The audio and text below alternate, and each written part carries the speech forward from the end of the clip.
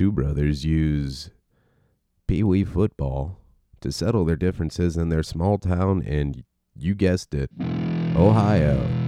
This is Little Giant.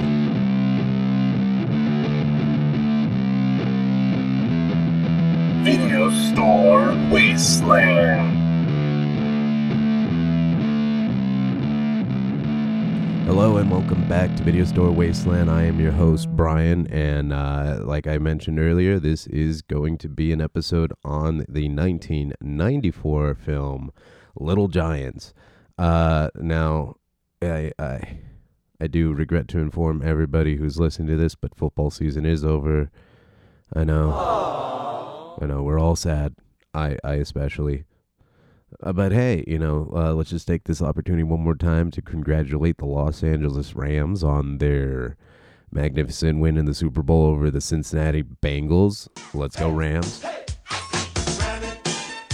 And I guess that's part of the reason why I chose this movie, because I guess it would have been cool if I did this before the Super Bowl. But hey, I just remember it existed after the Super Bowl.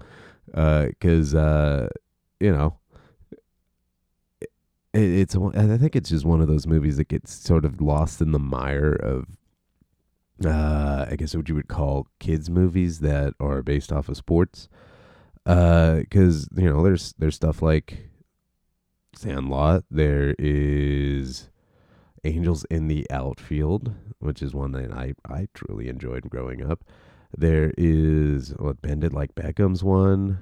Well, that's more of a 2000 movie. I'm talking more 90s stuff. This is where this falls under, stuff that I guess we would say millennials, us, we grew up in, which would be that, stuff like this. See, for me, I watched this movie on UPN. So if everybody in the Los Angeles area remembers that channel, Channel 13 UPN or Channel 5, I forget what it was before the CW. I think it was just KTLA. Anyway, yeah, so stuff like this, Angels in the Outfield, Rookie of the Year, Little Big League, The Mighty Ducks, Sandlot. Those are all the type of movies that sort of fall under this category of kids movies that are about sports. So yeah, that's the reason I chose this one. I went out in my way and actually bought it, so people still do that. They buy movies. Anyway, let's start how we always start here and list off the top 10 grossing films of 1994. Let's go. All right, so 1994, we have The Lion King, Forrest Gump, True Lies, The Mask. That's a spicy meatball! Speed, The Flintstones, Dumb and Dumber, Four Weddings and a Funeral, Interview with the Vampire, and Clear and Present Danger. Honestly, I'm trying to remember any of the past. There's 5 of those I don't know, but hey, Jim Carrey's up there twice. Let's go, Jim Carrey. But that's more of the highest grossing films that year as well. Steven Spielberg's Schindler's List won for the best director or best picture. I mean, it is Schindler's List.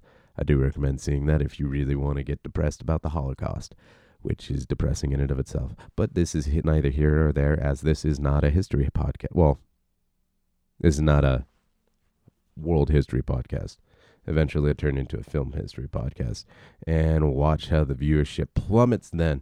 Not like it's plummeting now. Anyway, 1994 in film, we're also looking at Pulp Fiction, Natural Born Killers, Clerks. Hey, are there any balls down there? About the biggest bear you ever seen, Diggleberry. We have Ace Ventura, Pet Detective. Man, this is a year for Jim Carrey. Holy Jesus. The Mask, Dumb and Dumber, Ace Ventura. Damn, dude. There's also The Crow comes out that year. It's Pat. Shawshank Redemption, New Nightmare, which is the last of the Wes Craven Nightmare on Elm Streets, because I don't think you had any sort of capacity other than executive producership on the remake with Haley some. This is the guy who played Rorschach. I forget his name. I'm getting old. We also have stuff like Junior, Ed Wood, but 94 was pretty interesting year. Oh, Tammy and the T-Rex. There's a great episode of Red Letter Media, and I'll be referencing Red Letter Media throughout the course of this, not this episode, but in general, this podcast's existence, because you guys just need to go see them. Go YouTube, go watch some Red Letter Media. That's right, Jake. Anyway, so that's 1994. As we get sort of a feel for it, it's that year where almost I firmly believe the 90s were almost the peak of existence, and just by seeing what movies came out in 94, this is the fourth year that decade, and all these great movies are coming out. Like, definitely a great year for movies. So anyway, beyond that, beyond my fawning over of 1990s cinema, let's move on more to the background of this movie in our next segment. Pat, I think it's safe to say that all these fans came out here to watch a game of football. John, we're in commercial. Yeah, I know. I'm just making conversation. All right, so cast and crew for this movie, we're just gonna slightly glance over it, as the kids aren't really the most important part of this movie in terms of who's in it, because we have Mr. Rick Moranis. Who is he? He's an asshole, sir. I know that. What's his name? That is his name, sir. Asshole. Major asshole. And Ed O'Neill. So, obviously, we know Rick Moranis from the I think it's Honey, I Shrunk the Kids and Honey, I Blew Up the Kid. So, those movies, also Ghostbusters Part 1 and 2. And we know Ed O'Neill from his run as the father figure of Married with Children.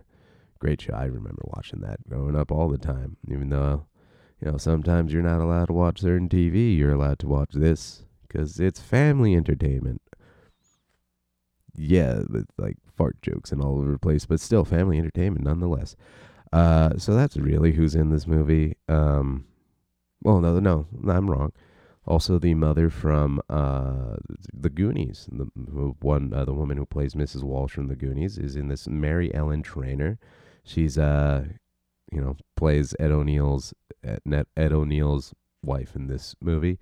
So I guess she kind of gets typecasted as the motherly figure. Although I guess she was also in Lethal Weapon, and the only reason I know this is because I'm reading it right directly off the Wikipedia page.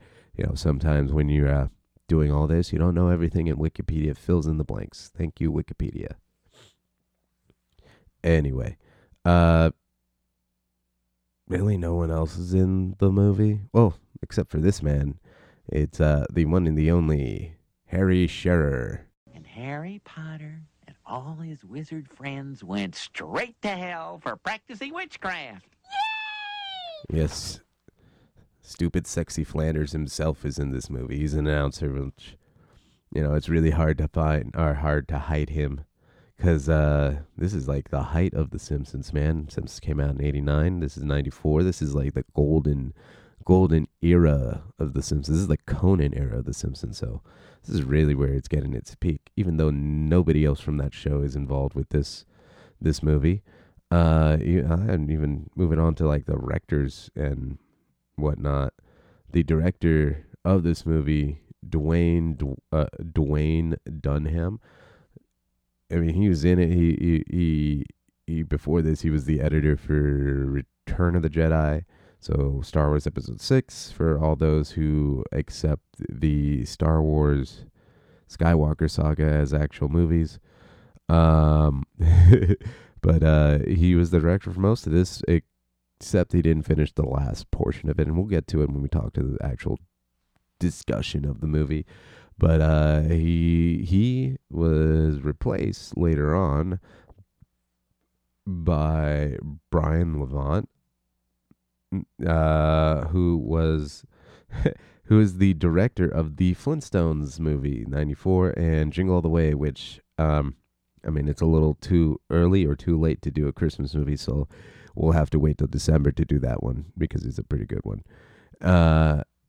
And the cinematographer originally for this movie was replaced by Rexford L. Metz, who was the cinematographer for Tron.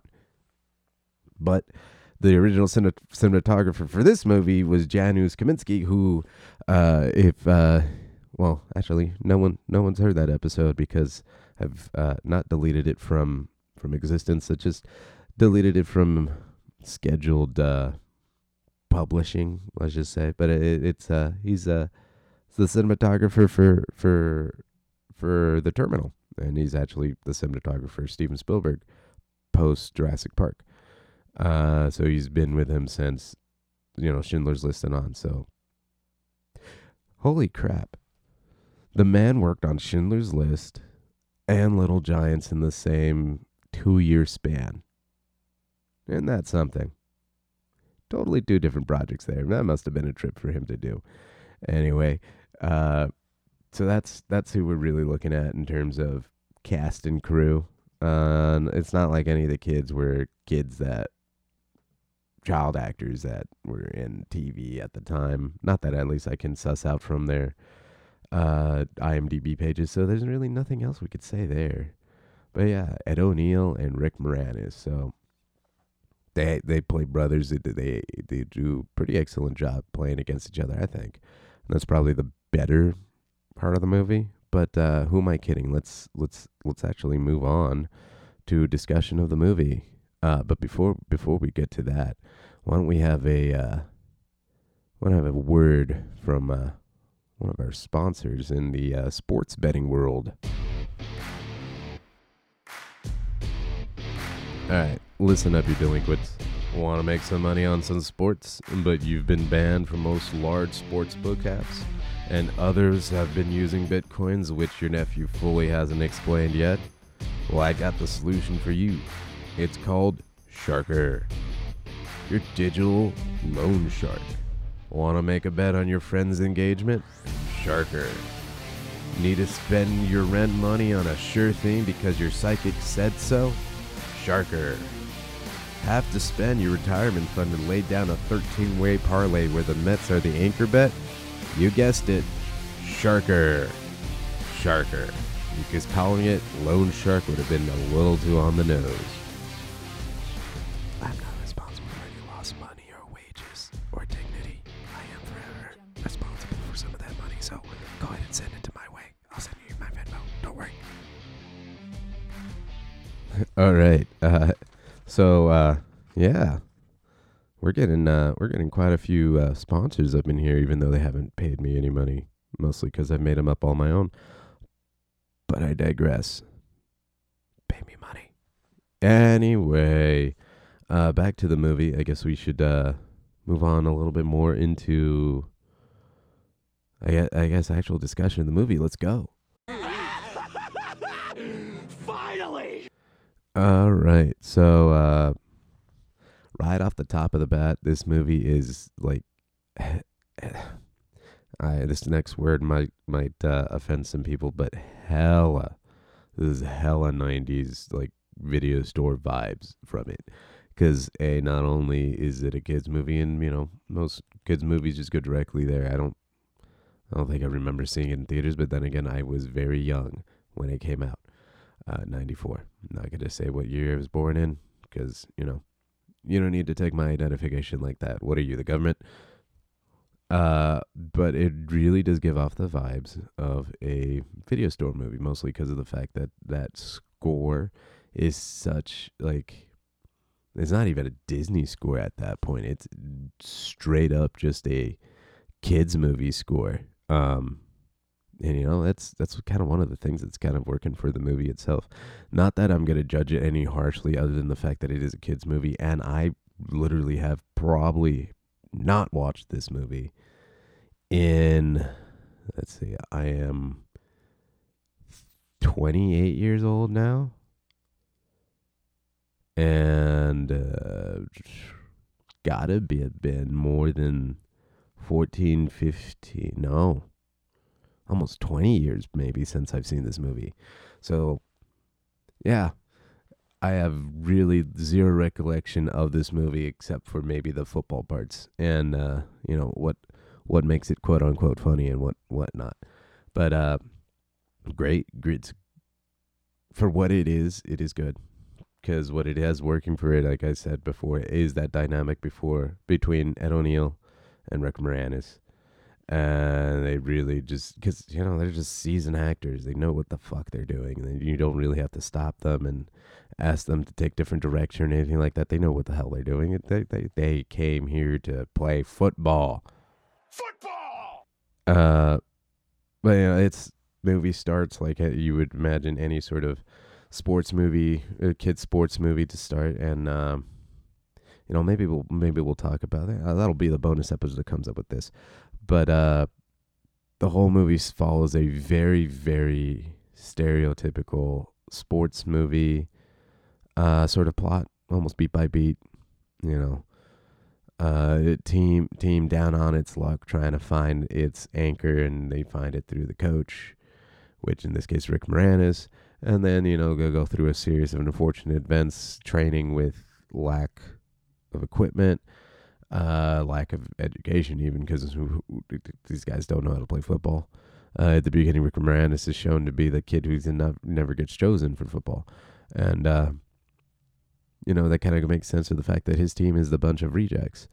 But at that point, again, it's mirroring his past, and his brother's team is mirroring, his brother's past. One's successful, one's not in terms of sports. Because they both end up coming back to the hometown. So who really is successful? But that's neither here nor there. It's very, very much so like. So the thing I wanted to bring up was that there's several like South Park episodes that get very deconstructionist about the sports film genre, and I'll go ahead and just record something about that. List a couple episodes in those, in a bonus episode track, which I'll drop later. But this movie follows that. If you listen to that episode and get what deconstructionism is, you would know almost exactly what I mean by this movie follows, like, point by point what should happen in a sports movie, even though it's with little kids. And yes, they do try to do B plot, C plot, and all that in terms of family relationships and family dynamics. And it does it to a certain extent because of the Rick Moranis character. Him and his daughter are sort of just, that's the family unit there, because the mother went off and ran away. As the daughter explains in the movie, she went off and found a better team, whatever. That hurts. Oh, yeah, it hurts. But at that point, it's just proving more into this family dynamics, almost gender roles in that case. And again, this is the podcast where we do read too much into stupid movies. So, is this movie concerning gender roles? Not really, because it is 1994, and for the fact that they're not pointing it in your face every 5 seconds means that it's not really about that. What position have you got for me? That's right. A girl wants to play football. How about that? Well, that's super duper, Lisa. In fact, we already have 4 girls on the team. You do? Uh-huh. But we'd love to have you on board. Well... But it's cool. The fact that the daughter is the best football player or Rick Moranis' daughter is the best football player in the goddamn, city. And she's the one who, like, is the anchor of the Little Giants team, which, funny thing for my football fans out there, the two teams are the Cowboys and the Giants, and it's the 90s, so this is the fucking pinnacle of Cowboys football. And dear Cowboys fans, go cry about it more. Go Rams.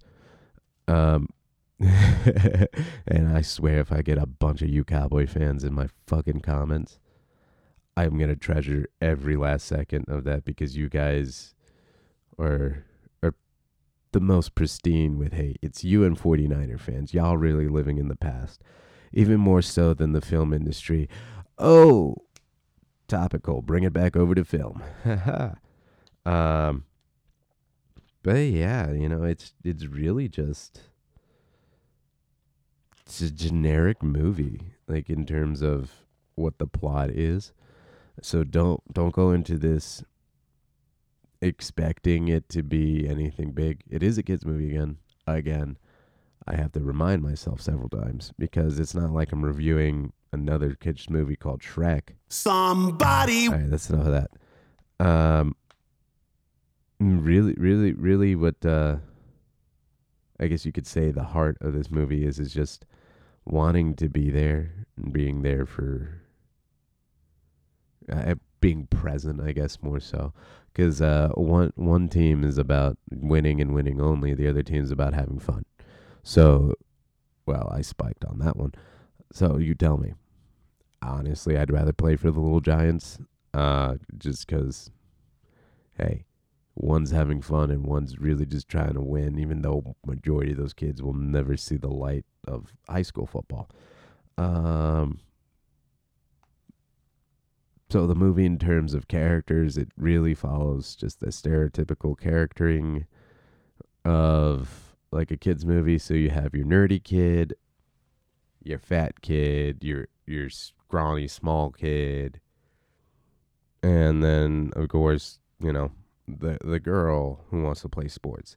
And really that is in every single one of these like kids sports movies, mostly because like these type of movies are really where you could go and pinpoint that nothing is original, everything's the same, because it is very prevalent in every single movie you'll ever see.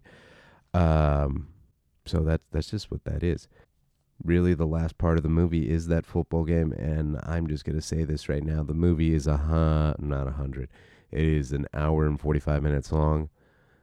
It feels like that, and it really, like, it shouldn't feel like that. Let's, just for comparison, let's look at The Sandlot, 1993 movie, and, no, you goddamn idiot, Sandlot. See, this is what we do best here. We do on the fly, and it's actually the same length. Jesus Christ. That's so weird. But what sets this movie apart from, like, you know, something that is remembered, like Sandlot is, because, you know, I don't see much of anything being made of Little Giants other than the fact that I remember it. And when you think of it that way, it's because Sandlot deals with a coming of age story where all these kids get together and, you know, they learn to be friends. Is really what Sandlot's about. Little Giants is adults using kids as proxies to fight out their own problems. One is more memorable of a story than the other. Not faulting Little Giants for what it is, because, you know, if you have kids, it's one of those movies you're just going to put on for them. And, you know, I was a kid once and I enjoyed it as much as I only probably watched the TV version of it, and TV versions, as you know, are cut down from the original version. But that's why this movie doesn't stand, I guess, the true test of time. Because, you know, other than me remembering what it is, I spoke to some friends and they don't remember this movie at all. So either A, they didn't watch it, or B, it just proves to me that there's certain things that make a movie last through the, you know, the mire of movies that there are out there, the myriad of movies out there. And, you know, this one I can't say does, but I would recommend it, mostly because, you know, it's a good little nostalgia trip. There's like stuff I remember from the movie that, you know, very vague, since I guess it's been over 20 years. But yeah, go ahead. It's not on any streaming, so parents, if you're gonna want to put this on, you're gonna have to rent it. I'm sorry. But yeah, there you go. Would I recommend it? Yeah, sure, go ahead. If you have kids, perfect recommendation for you if you have kids. If you have kids that like football, even better.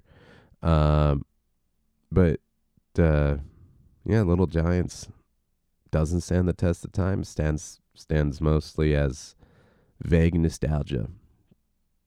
But anyway, as always, if you have any comments or concerns, go ahead and list those off over to videostorewasteland@gmail.com.